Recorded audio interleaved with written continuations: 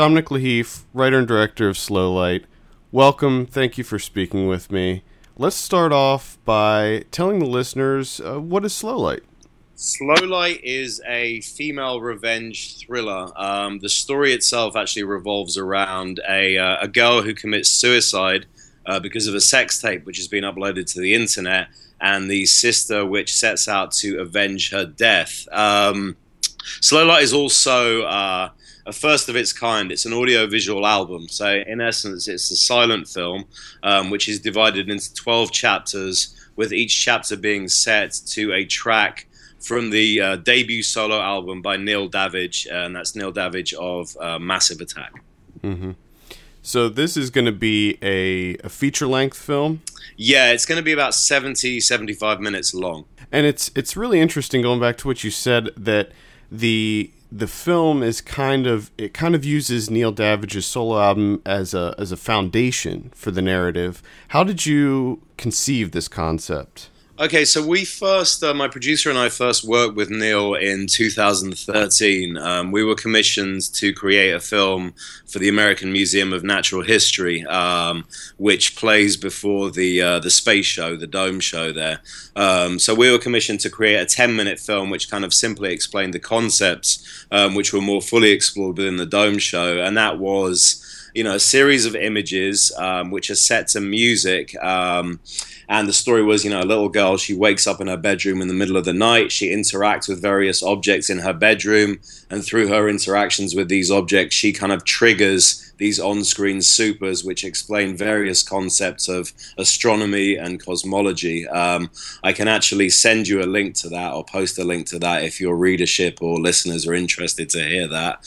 Yeah, absolutely. In that process, we contacted several composers, and it was Neil's work which really kind of stood out for us. So what Neil did was he sent us his entire album, and he asked us to choose a track which we would then adapt and kind of use as the basis for this museum film. So we chose one of the tracks, which was a track called That Fever, and then we kind of based the images on the movements of that track. So the film itself is about 10 minutes. Neil extended the track for us, and once that process was complete, we were really happy with the kind of marriage of our visuals and Neil's music. We still had his album. We sort of continued to listen to the album, and it really haunted us. Like, it has this incredibly cinematic sound. It has very light moods. It has very dark moods. It has these moments of extreme kind of transcendence, and it also has these moments of extreme sorrow and sadness. So we began to sort of, feel that we could wring a narrative out of this, and as far as we knew, as something which hadn't really been previously explored. And my producer and I have always been very interested in film noir, in kind of femme fatales, in female revenge thrillers, in these type of movies where the typical kind of white male protagonist of Hollywood film has the tables turned on him and has his expectations kind of completely ripped out from underneath him, and has his position of dominance and control almost kind of exploited. I mean, if you look at recent movies, I suppose some good examples would be Ex Machina, Alex Garland film, also the two most recent Fincher movies, which would be Gone Girl and The Girl with the Dragon Tattoo. And then if you reach a little further back into film history, you could almost look at kind of classic film noirs like Double Indemnity, Scarlet Street, and Out of the Past as, kind of the antecedents to that. So yeah, those were influences which we had always felt, and those were themes which we always wanted to explore. So in conjunction with Neil's album, with the moods and the contrasting feelings of Neil's album, and kind of informed by those influences, we began to put a story together. And the idea was to start with the male perspective, to start with very much our audience identifying with a male character. But then at the halfway point, we would shift, and then we would identify with the female perspective, with the female character, and it would kind of turn into this female revenge thriller. Now, the way that you tell the story, like you said, it switches perspective, which I think is interesting, especially considering that at its core, it seems like it's a revenge thriller that has a female lead. I was wondering if you could expand on how your portraying the story with that shift in perspective? Yeah, sure. From male to female. That's a really great question, actually. So the first 6 chapters of the story, obviously each chapter being set to a track from the album, they're actually told from the male points of view. So we pick up our lead character, and he's kind of mourning the death of his mother. And he's actually in free fall. You know, he's going through a very difficult time. He's kind of leading this very aimless, debauched existence where he's going out every night and he's drinking and he's indulging himself and he's womanizing. He actually meets a new woman, this very beautiful, mysterious woman, who initially he just thinks is going to be his latest sexual conquest, but she actually begins to move further into his very closely guarded inner life. Now, at the halfway point, we're introduced to a completely new character who is mourning the death of her sister. Shortly after her introduction, we find out via a phone call that she and the mysterious woman are actually very closely affiliated, and she has employed the services of this woman to dig deeper and to find evidence of a sex tape, which our lead male character has been hiding. And then, you know, once they have ascertained his guilt in making this sex tape, they plan to enact their kind of vengeance on him. So if you think of it like a kind of reverse take on Psycho, the Alfred Hitchcock film, where, you know, we begin with our female character who's actually the lead, and then she winds up getting murdered halfway through the film, and then, you know, obviously our audience identification shifts to the Norman Bates character. So the perspective at the midway point in the Slowline film actually shifts to to the female characters, to their perspective, to their kind of efforts to get to the bottom of this mystery. Now, you have a trailer up on the Kickstarter page that you guys already created. It contains a lot of kind of stylized and surreal imagery. Is this something that will be featured prominently throughout the full-length film? Very much so. It's very much going to be, this kind of very surreal, kind of redolent, stylized imagery. But we're hoping that the narrative will be, kind of clearly felt as well. Obviously, prior to the introduction of sound, all film was silent, and, a lot of people have kind of critiqued and commented that one of the biggest blows to the development of visual language in cinema was the introduction. The idea behind the trailer itself was it was the sister kind of reminiscing over this sexual episode while she was in the bathtub, and actually, kind of having quite dark and suicidal thoughts because she had felt humiliated by them. And so, just to clarify, this is going to be, is there going to be any dialogue in this? Any kind of like expository dialogue, or is it going to be just straight up using the music? Yeah, we may use some VO in places. We may use VO and little bits of sound design, but for the most part, it's going to be, purely visuals and music. Fantastic. That's great. So, the trailer looks gorgeous. So I'm assuming that the film is going to look as gorgeous as the trailer. Can you tell us a little bit about how you're shooting the film? Yeah, sure, of course. So we're shooting the film quite traditionally, actually, with 35mm film stock, which is something that we endeavor to do. Obviously, it's becoming harder and harder to do these days with the proliferation of digital cameras, and that there is a slightly higher degree of effort involved with shooting film. But we think that even now, when you're delivering something to the web, if that's your kind of most basic delivery format, there is such a huge deluge of content being uploaded to channels such as YouTube and Vimeo every day. We feel that film is still the best way to make your story stand out, from this massive kind of very generic looking digital footage where people apply filters in post, where people kind of, they are, kind of overly reliant on post tools to define their look. Whereas with shooting film, we've always found that obviously you're limited in what you shoot because, you have to buy the film stock, you have to account for processing the film stock and transferring it. So you actually have to be a lot more disciplined about what it is that you're going to shoot before you move into the production. So you solve a lot of your problems that, if you shoot digital, you're kind of trying to solve the problems in post-production. You're trying to think through this massive footage that you've shot, whereas when you're shooting film, you actually have to be a lot more judicious in what you shoot, and therefore you have to develop your story a lot more fully in advance. So we feel at least that it results in a much more satisfactory product, both aesthetically and in terms of the discipline of filmmaking and narratively. From a personal perspective, I also find that film captures skin tones, human skin tones, in a way which is much more tangible and relatable than video. I mean, certainly we've shot both on digital formats and on film formats, and the kind of emotional reaction, the visceral reaction that we get from viewers has always been far greater, kind of vis-a-vis what you just conveyed to me, to the projects which originated on film than it has been to the project which originated on digital. Also, budgetary wise, there's actually a lot less light required to make a beautiful looking image on film than there is on digital. There's you can actually move from a very dimly lit interior to a very brightly kind of sunlit exterior and not have to do a huge kind of exposure compensation when you move between those areas. So you can actually move a lot more quickly and nimbly than you can were you to shoot digital. And I also noticed the one thing about film versus digital is that although it's getting better, the blacks in film are always much blacker. They're much deeper blacks, and in your trailer at least you predominantly used a lot of deep blacks in that, and it just really popped. It looked really great. Yeah, I mean that was definitely a concern, and that was definitely obviously the feeling of the trailer itself is quite dark. The girl's mood is, she's weeping, she's in a bathtub full of inky black water, so emotionally she's in a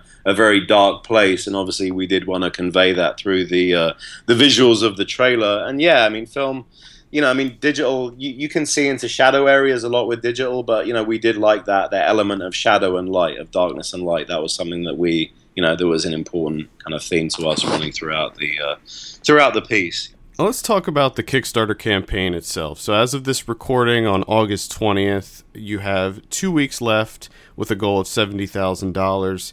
In addition to seeing the final product, I was wondering if you could tell us about some of the rewards that backers can receive for donating.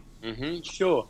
So the backers can receive rewards all the way from, kind of various pieces of merchandise, which have been exclusively designed for the production. We worked with some very, very talented designers. There was Brandon Schaefer, who has a company called Of Seek and Speak, and he does tons of indie films, too many to mention, but he's a brilliant designer who works for very, very competitive rates. And then we worked with some newer designers out of England called Of Stick and Bone, who actually first came to my attention. They did this beautiful kind of fan-made poster for Cronenberg's Videodrome, where they hand-painted a picture of Debbie Harry, and then they added lots of kind of computer glitch on top of that, which, was this beautiful standalone piece. We contacted them on the basis of that, and they agreed to come on board the Slow Light project and create this custom artwork.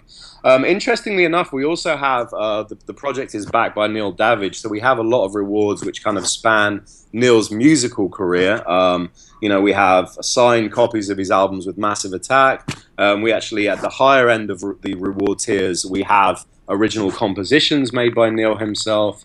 He's offered to take donors on a musical tour of Bristol, to the studios where kind of Portishead's album was recorded, to where the classic Massive Attack albums are recorded, to where 3D from Massive Attack's Graffiti, kind of first went up. And I don't know if a lot of people know this, but one of the founding members of Massive Attack was actually the graffiti inspiration for Banksy. Banksy based a lot of his earlier work, or sort of took a lot of his early inspiration from 3D of Massive Attack. So those are all things that donors could enjoy on this kind of personal tour with Neil through the streets of Bristol.